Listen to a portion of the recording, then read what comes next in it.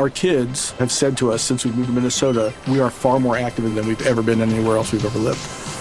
Moving to Minnesota opened up a lot of doors for us. Just this overall sense of community, the values that, Minnesotans have. It's a real accepting, loving community, especially with 2 young kids. See what makes Minnesota the star of the North. New residents share why they love calling it home at exploreminnesota.com/live. Our kids have said to us since we moved to Minnesota, we are far more active than we've ever been anywhere else we've ever lived. Moving to Minnesota opened up a lot of doors for us. Just this overall sense of community, the values that, Minnesotans have. It's a real accepting, loving community, especially with 2 young kids. See what makes Minnesota the star of the North. New residents share why they love calling it home at exploreminnesota.com/live. Today's episode is sponsored by Myths, Magic, and Murder podcast. Guys, I have a new podcast obsession that I have to tell you about. Myths, Magic, and Murder. Kate, a psychology graduate, and Abby, a demonologist, get together to talk about everything ranging from true crime, the paranormal, urban legends, cryptids, occult crimes, and everything in between with a sprinkling of hilarious banter, a lot of interesting information, and a ton of spookiness. This is absolutely a horror comedy podcast created by horror enthusiasts for horror enthusiasts. You get 2 stories each episode, and there are over 40 episodes as of now that are absolutely binge-worthy. Check them out today for some lighthearted and casual conversations about everything creepy you've ever wanted to know about. Subscribe to Myths, Magic, and Murder today on all of the usual places you find your podcasts. There were 2 more murders 15 miles away. When police arrived, they found the telephones and electricity lines described by one investigator as reminiscent of a weird religion. Morning. Cup of murder. No one likes to be fired, but not everyone seeks retaliation when they lose their job. On October 10th, 1991, a former post office worker took revenge for his unjust termination. So if you like your coffee hot but your bones chilled, sit back and start your day with a morning cup of murder.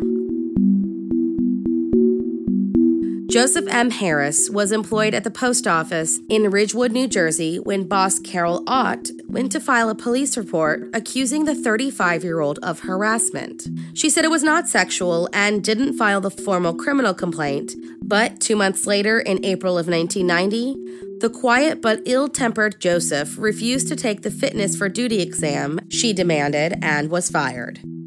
He felt asking for the exam was uncalled for and degraded his 12 years of government work over a personality conflict between him and Carol. While no one was totally clear on the reason for the exam and his termination, and knew that he was a man to hold a grudge, no one could have predicted what the next move was going to be. He bided his time for 18 months, collecting a stockpile of weapons, grenades, and ninja swords.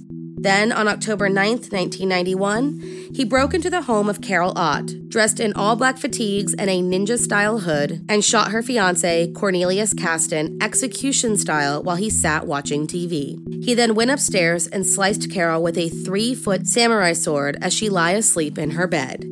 He then left her home and headed to his former workplace, arriving around 2 a.m. on the 10th of October. Armed with an Uzi, a .22 caliber machine gun with silencer, knives, hand grenades, a handmade pipe bomb, and, of course, his samurai sword, he entered through the rear of the office. Once inside, he shot and killed Joseph Vanderpaw and David McNaught, 2 night mail handlers, before barricading himself in the basement. He then shot at truck driver Marcelo Collado, but he managed to escape unharmed and drove to the nearest police station. Police arrived around 2:20 a.m. and attempted to enter the office. Joseph then lobbed an explosive in their direction, forcing them to retreat. After a 4-hour standoff, Joseph Harris finally emerged from the basement locker at around 7 a.m. wearing a gas mask and bulletproof vest. He was arrested. A police officer later stated he felt Joseph surrendered, ready to die, that he was more heavily armed than anyone the officer had seen in his entire career. Later, when they went to search his home, they found a bomb made of automotive starting fluid rigged to his apartment door. Inside was a handwritten 2-page letter complaining about the postal authorities and vowing revenge. He referred to prior postal shootings and said that he and the others were unfairly treated by the Postal Service. Joseph Harris was brought to trial, and his lawyers attempted to argue that he was criminally insane. According to their defense, Joseph felt he was driven by the ninja spirit to commit the crimes. He was sentenced to death in 1992. He remained in a New Jersey prison until September of 1996, when he died of natural causes 2 days before the New Jersey State Supreme Court battle to overturn the death penalty was to begin. Thank you for joining me in my morning cup of murder. Please join me again tomorrow to hear what terrible thing happened on October 11th. Don't forget to rate and subscribe and let me know how you like it. If you want to help support the podcast, there's always Patreon, or just sharing it with your true crime obsessed friends. And remember, stay safe.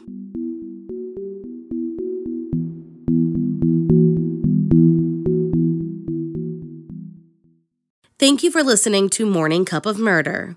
This daily true crime podcast can be found on Twitter, Instagram, and Facebook by searching Morning Cup of Murder. I'd love it if you stopped by and said hi. Stay safe. Our kids have said to us since we moved to Minnesota, we are far more active than we've ever been anywhere else we've ever lived. Moving to Minnesota opened up a lot of doors for us. Just this overall sense of community, the values that, Minnesotans have. It's a real accepting, loving community, especially with 2 young kids. See what makes Minnesota the star of the North. New residents share why they love calling it home at exploreminnesota.com/live.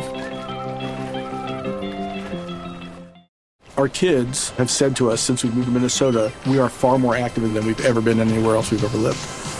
Moving to Minnesota opened up a lot of doors for us. Just this overall sense of community, the values that, Minnesotans have. It's a real accepting, loving community, especially with 2 young kids. See what makes Minnesota the star of the North. New residents share why they love calling it home at exploreminnesota.com/live.